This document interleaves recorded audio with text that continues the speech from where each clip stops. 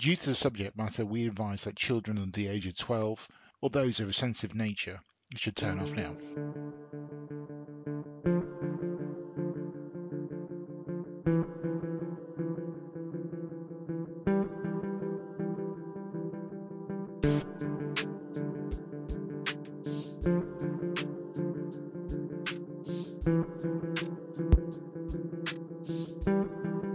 Hi, and welcome to the Murder Tales podcast.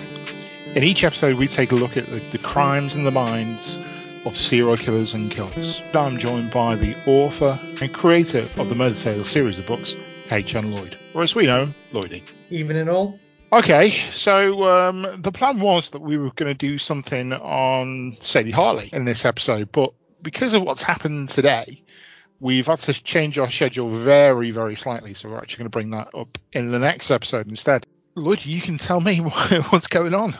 Well, there's been a rather major news story. Today it was announced that a man by the name of Colin Pitchfork has been released from prison despite opposition from the family, the very unusual steps of the current Minister of Justice, Robert Buckland, stepping in and taking the matter to the High Court to try and get the parole decision overturned. The court ruled that the Ministry of Justice didn't have any grounds to stop Pitchfork's release, and as of today he is officially a free man. It's a seminal case in the annals of crime, and I thought that given what's happened today, it's important that we should talk about it and let the listeners know a little bit more about the case. So what can you tell me about Colin Pitchfork? What was he convicted of? Pitchfork was convicted in 1987 of 2 murders and 2 rapes. His crimes happened divided by a several-year gap. Throughout that time, he continued to commit sexual offences for which he didn't get caught. He freely admitted that he couldn't stop exposing himself to women, and that since his teenage years he'd exposed his genitals for sexual gratification over 1,000 times. He was diagnosed with a psychosexual disorder, which that effectively means that it's a sexual disorder which is in the mind rather than it being physical. And this gave him a compunction to sexually attack women. He would argue that he couldn't control himself.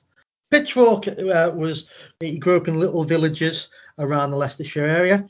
In 1981, he got married to a social worker, which is quite interesting considering that his own sexual deviance, the fact that he would marry somebody in that line of work. He himself was a baker, cake decorator, and he was saving up money to open up his own business. He had 2 small children, and it seems that people who knew him thought that he was an inveterate womanizer. He couldn't help himself try and chat up women, and people also said that he was quite moody and had a volatile temper. When it comes to his crimes, he was quite an opportunistic killer. His first victim was a 15-year-old girl called Linda Mann. On the 21st of November 1983, Colin was driving home with his infant child in the back of his car. The child was asleep, and when he saw Linda walking along the road, he just decided that he had to have sex with her. So he pulled over the car, left his child sleeping in the back of the car, and then he took Linda up an isolated footpath, which was known locally as the Black Pad, and he raped her. Hang on. So what you're saying is this compulsion that he had to expose himself has developed into a compulsion to sexually assault somebody? Yes. And Pitchfork would later argue that his strangling of his victims was nothing to do with sexual gratification. It was simply to dispose of a witness. He would know that Linda would be able to lead back to him. She would recognize him. It was a small local community. So he killed her for expedience. Quite an extreme case, the fact that he had his own child in the back of the car. What would trigger somebody's compulsions to basically abandon their child in the car while they're asleep to go in and sexually assault somebody? Some people have very poor consequential thinking and poor impulse control. Some people simply simply see something, want it, and will take it regardless of the circumstances. They've got nothing that can hold them back. If they've got some sort of psychosexual illness as well, that makes it even 10 times worse. So it's all about cognitive deficits, which Pitchfork at the time of committing these offences was going through counselling because he'd already been convicted of indecent exposure. He'd been arrested for that and he was ordered to undertake court-mandated counselling. And in such counselling, it would be very, very difficult to unpack the cognitive deficits and the psychosexual problems that are leading to the offending behaviour. It's a deep-rooted psychological illness. Is there likely to be some sort of trigger from childhood which would influence this? There can be in cases like this, as we saw in the case of Des Nilsson. He blamed his sexual issues on the death of his grandfather and seeing his grandfather in the coffin. Similarly, when we looked at the Yorkshire Ripper, we saw that he had sexual problems throughout his life. So usually there are things in people's past which can impact on their behaviours and their sexual behaviours. It depends which school of psychology you attribute to. Some say that there isn't a link between childhood trauma or childhood events and sexual desires. Other people say it's extremely important. There's no real consensus. I would say that I'm more of the school that there is a link between events in people's past and sexual desires, their sexual kinks. So once again, we're back to this argument of nature or nurture. Exactly. I suppose it must be a case-by-case basis, because obviously if you look at Ian Brady and Mara Henley, they make out that they had pretty secure upbringings, and it was their sexual exploits were something that developed when they met.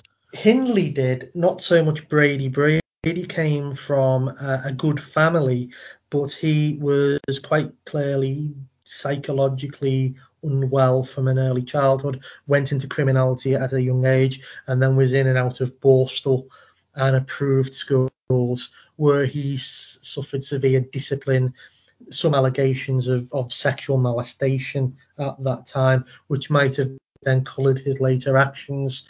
And then, of course, he met Hindley, who was very malleable and very easy for him to manipulate and control, and who then started to egg him on. Similar to Fred and Rose West. Fred and Rose West, they're almost identical in that way to Hindley and Brady, where you've got one sexual deviant who meets a young girl who he's able to manipulate and form into his own perfect sexual partner, but then who bizarrely becomes almost worse than him, because there is evidence now that Rose West committed the first murder when Fred was in prison. So let's just come back to this case. Let's walk through the crime scenes and the timeline as well. So he's seen Linda Mann. He's decided that he has to have her. And that's in 1983. Okay. And you say he takes her. So I presume he physically attacks her, drags her off somewhere. Yes, he drags her into a secluded area. As I said, it was called the Black Pad. Locally, it was like a little lane, a dark lane.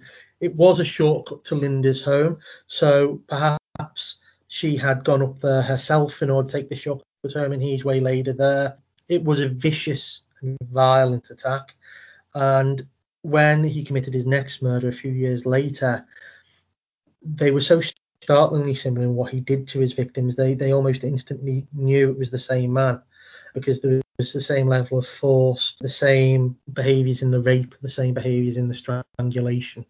So he kind of, even though he was almost a blitz killer, if you will, he still left an identifiable pattern of behaviour behind. Do you think this is an identifiable pattern that could have developed even more to become his MO in effect, and he would have developed to become a serial killer if he hadn't been caught? I think that he had the potential to. Maybe not a serial killer killing frequently like Peter Sutcliffe or like Stephen Wright, the Ipswich Strangler. He seems to be a man more like BTK, Bind, Torture, Kill, who could bide his time. The urge might not come on for him for several years at a time, but when it came upon him, he instinctively instinctively acted upon it. I do think undoubtedly if he hadn't have been caught, he would have killed for a third time. And I suppose this is now the questions with him being released. Is he safe to be returned back to the community? Well, we'll come on to that later, and that is an important question, but we haven't discussed the second victim yet and how he got caught and why the case is so important in the Alan Dulles crime. From the first murder of Leslie Mann, there was a gap of several years before he attacked again. Yeah, well, after Leslie Mann, the police had very little to go on. This was a time before DNA. Effectively, the police, all they could do was categorise blood, tell if it was human or mammalian or animal. With blood samples left behind at the scene of Linda's murder, they could tell that he was a secretor. Now, anyone who's listened to our Yorkshire Ripper podcast know that a secretor is somebody who leaves behind blood in their semen. In this case, the killer had left behind blood group A. Now, that meant it was an incredibly rare percentage of the population. It meant only 10% of the population could have been responsible for the murder. But that's still a huge part of the populace to try and track down, check. It would be almost impossible to do that. Even back in the early 1980s, you'd be looking at several 100,000 people. So it would have been impossible. And effectively, the case went cold. That isn't until 31st of July in 1986, when 15-year-old Dawn Ashworth failed to come home after visiting a friend. She was found the next day in a local secluded lane called 10 Pound Lane. Like Linda, she had been raped and she had been strangled. When the police saw her body, almost instantly then they linked it to the murder that had occurred a few years before. When you say they automatically linked it, do we know from some of the cases we've discussed previously, it's not very obvious at the time to actually link murders together. Was it a particular department of the CID who were covering this case? Yeah, it was the same area. It was the same rule of police officers. So those officers had worked on the previous case. So when they saw this body and they saw the injuries to the body and they saw the way the body had been left, it didn't take them very long to kind of conclude this is the same man killing again after all this time. Unfortunately, at this point, the police started to go down the wrong track and they started to focus all of their attention on a young man with learning difficulties by the name of Richard Buckland. They took him in and they started to pressurise him, and eventually he confessed to Dawn's murder. We've got echoes here of Stefan Gitchko. Exactly. It's almost identical to what they did to Gisco, and undoubtedly Buckland would have gone to prison. And one of the officers who worked on the case said they have no doubts that Buckland would have gone to prison for a very, very long time if it wasn't for a man called Alex Jeffries, now Sir Alex Jeffries. Just before we move on to Alex Jeffries, I take it at the time, police intelligence, in effect, when you're profiling a killer, assumed that anybody with learning difficulties was more likely to be a suspect. I take issue with the saying profiling there, because there wasn't such a thing as profiling back then. I'm using a modern phrase. Coppering back then was effectively going out, stomping the floor, doing house inquiries, having local knowledge, and having a list of people effectively that you don't like. And you would pull in the local sex offenders and the local weirdos, and you would see which of them had alibis. And if any of those people didn't have alibis, or an alibi you didn't like, you would pressurize them. And as somebody with learning difficulties, no doubt Mr. Buckland was seen as a local weirdo, and people probably mistrusted him for that, unfortunately. And he was simply probably on the police's "we don't like you" list. So he was pulled in, put in a room, and pressure was put on him to the point where he's confessed to a murder he hasn't committed. What kind of support would he have had? Absolutely none. Back then, there was no legal requirement for somebody with learning difficulties to have an appropriate adult or legal questioning. The police could hold you for as long as they wanted. They could do whatever they wanted. They could hit you. They could use methods that today we would be horrified by in order to get confessions. I mean, it wasn't. Yeah, one of the known methods used by the Yorkshire police was for them to put plastic bags over suspects' heads and hold it there till he could hardly breathe, and then force them to sign a confession. It was known in some forces just to get a weapon that was similar to what had been used and forcibly put the suspect's dabs on the hammer and then say, right, we've got the weapon now. These tricks were well known to be used. Keeping suspects up for long hours till they were sleep deprived and they didn't know what they were signing. There's a case, Timothy Evans. We no doubt we'll talk about this case in the future because it's another really important case in criminal history in the British criminal justice system. He was a man who convicted of his wife and daughter's murder. And when you look at the confessions that he signed, you can quite clearly see that they have not been written by an illiterate man and that they are full of coppering slang, of police jargon that Evans wouldn't have known. So it's quite clear looking at those confessions, Evans hasn't written those confessions. They've been written for him and then he has been forced to sign them. And then lo and behold, a few years later, after Evans had been hung, it turned out that he was living in the same apartment building as Britain's worst post-war serial killer. And it's now widely believed by all but a small number of consenters that John Reginald Halvey Christie killed Evans's wife and daughter. Right, okay. We'll definitely come on to that another time. Let's move on from where we were. So the police have arrested Richard Buckland, and he, as you described, he would have gone down the route of Stefan Kitchko, where he would have been tried and sentenced to potentially life imprisonment. What basically saved him from being incarcerated?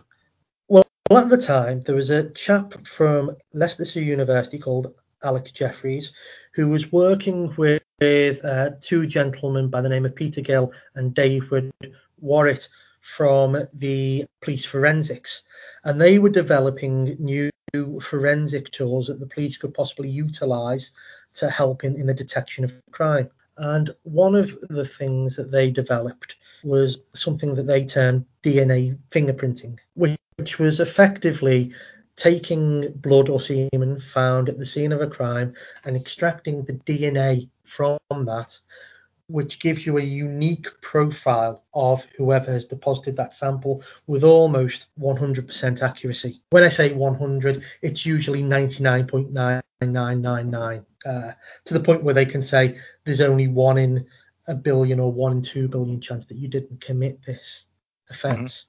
Mm-hmm. So this was cutting edge, brand new technology had never been used.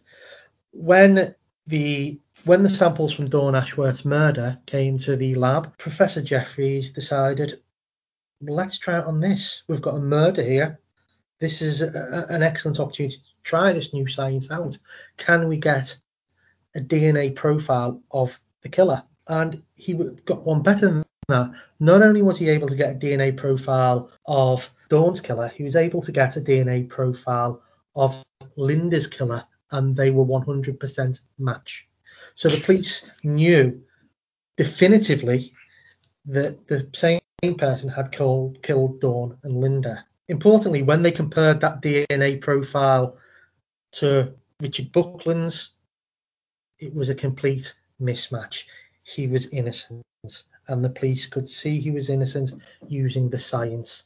And unlike in previous cases, like the Stefan Kitchko case, the police this time didn't try and hide that evidence. They didn't try and suppress it and make it go away. They admitted they made a mistake and they let Mr. Buckland go. We've now got Buckland who's been released. How did he catch Colin Pitchfork? Well, the police go out on a limb here. They decide, let's start mass testing. Let's get all the males in the local area and get a DNA sample and mass test, because the killer must be in this local community. So 5,500 men gave blood and saliva samples, and they were all tested, and the killer wasn't amongst that sample. So the police were completely bamboozled. They thought the science was wrong, the science didn't work, because they knew the killer had to come from that community. The police were effectively at a dead end. They were kind of resigning themselves to the fact that this is going to be a case that isn't going to be solved, and that DNA was going to be pointless and a scientific dead end, if you will. So how was Pitchfork missed? Well, Pitchfork was missed because he had told one of his colleagues at the bakery that he was scared that the police were going to try and set him up because he had a conviction for indecent exposure. And obviously at the time, there was a lot of things in the press about people being set up for crimes they hadn't committed. It was the time of the Birmingham 6, the Guildford 4, a case I've just talked about before, the Christian Evans case was in the press a lot at the time. So you've got a lot of talk of miscarriages of justice in the press. He gives this sob story to his friend Ian Kelly. Ian Kelly goes along and he gives the DNA sample on behalf of Colin Pitchfork. A couple of weeks later, Ian Kelly's in the pub, drunkenly telling his friends that his sample's going to be in there twice and it'll probably confuse the police. Ha ha ha. Oh, I gave a sample in for my mate. Yeah. He's police don't like him. They were going to set him up. So I helped him out and I gave my sample in twice. A lady overhears this and she's utterly disgusted by what she hears. And she goes directly to the police and says, I've overheard two people talking in the pub saying that one of them has given DNA sample on behalf of a man called Colin Pitchfork. Police go through the records, find Pitchfork's details, go back to him, and they ask him to submit a second sample. And when that's tested, lo and behold, isn't it a 100% match for the killer? Obviously, with DNA profiling being such a new instrument for the police, Pitchfork initially denied committing the murders. Pitchfork initially did deny. Then, when it became completely undeniable that he'd committed the offences and the science was explained to him, he said, well, I did one, but not the other. Then he started to say, well, I might have raped them, but I didn't kill them. And then eventually, when he got to trial, he pled guilty to all of the offences. And it led to Colin Pitchfork being the first man convicted in the world on DNA evidence. And he was told by the judge when he was sentenced that he should expect to serve the rest of his life in prison. However, today, Colin Pitchfork, after 33 years, was released from prison. Why has Colin Pitchfork been released? A number of reasons. He was given a minimum 33-year tariff, which was then reduced to 30 years. That means he was over that minimum cut-off point of his sentence. So he was eligible to go before a parole board, which he duly did. And the parole board have assessed Mr. Pitchfork, and they have deemed he no longer poses a threat to society, and it was safe to release him. Now, these decisions are not made willy-nilly. They're not taken lightly. A lot of thought, consideration, and risk assessment goes into these decisions. He won't just be released and be free to wander around. He will be under heavy licensing conditions. Now, what that means is when he comes out of prison, he will have to agree to certain terms being given to him. They will no doubt be that he has to reside at a certain address. And if he's going to stay away from that address for more than one night, he has to tell the police or his probation officer where he's going to be. He will no doubt, probably for the first short period, be subjected to a home detention curfew or a tag, if you will, to make sure that he's staying in within certain hours. That is sometimes something that they are subjected to when people are released from prison. He might not be able to go to certain areas. He might not be able to contact certain people. And all these factors are in it to protect the general public as a whole and the victims' families. So there will be tough and stringent license convictions there, constraining Pitchfork and protecting the public. I know in the media there's always a concern that he's going to be relayed back into his old community. Is that likely to happen in this case? If he has familial ties in that area and those familial ties wish to have him back, then yes, he could be. But in those circumstances, I would imagine he would be told, right, you cannot go down XYZ streets in that town because the victim's family live there. The problem is with that, people don't just stick to their own streets, do they? Well, they don't, and there is always the risk that he could bump into them. He would no doubt be told or stay X amount of distance. So if he sees them coming down the street, he has to turn away and walk away, or go down a side street to avoid them. So the impetus would be on him to make sure that he can stick to whatever conditions he has been given. But then one thing that is at risk is the concern of violent attacks against him. So there is, and that's why I'm concerned. The fact that there has been today published in the paper a very recent picture of Mr. Pitchfork when he was out on day release. Part of his period of getting used to being released from prison after such a large sentence, he was moved to an open prison prior to his release, and he was allowed out on day release to reacclimatise to life in public. And a picture was taken of him by a tabloid journalist, and that today was published in the paper. So straight away his animosity has been ruined there. Now I know there are those who would argue that he shouldn't have anonymity because of what he's done and the crimes he has committed, and whilst I can see those arguments and I sympathise with those arguments, there has to be a duty of care to protect Mr. Pitchfork as well as a human being. So I don't feel as though we're going to hear the last of this at the moment. No, I don't think we will. There will still be, no doubt, moral uproar and rage in the tabloid presses over the next few days. I noticed that the Daily Mail is already declaring him to be a monster and that he should never have been released. No doubt it will be used as an attack upon the parole board process, which whenever they make contentious decisions like this come under attack from elements of the press which are only too willing to attack the justice system whenever they can. So we'll just have to wait and see. But as it stands, the highest court in the land has told the Justice Secretary that there was nothing that they could do to stop his release because he's been deemed no longer a threat to society. Okay, Lloydie, thank you very much. That has been the Murder Tales podcast for this episode. If you have any concerns, questions, or feedback, please get in contact with us by going to our Twitter page, which is at Murder Tales Pod, or you can get in contact with Lloydie directly by going to HN Lloyd 1. And we will definitely be back next week looking into the case of Sadie Harley. If you enjoyed this show, please go onto iTunes and leave us a lovely 5-star review. And even better, click on that subscribe button so you don't miss any future episodes. Or subscribe wherever you listen to your podcasts. The Murder Tales podcast is based around the criminal history books by H.N. Lloyd. If you'd like to get your hands onto them, you can click on the Amazon link on our Twitter page.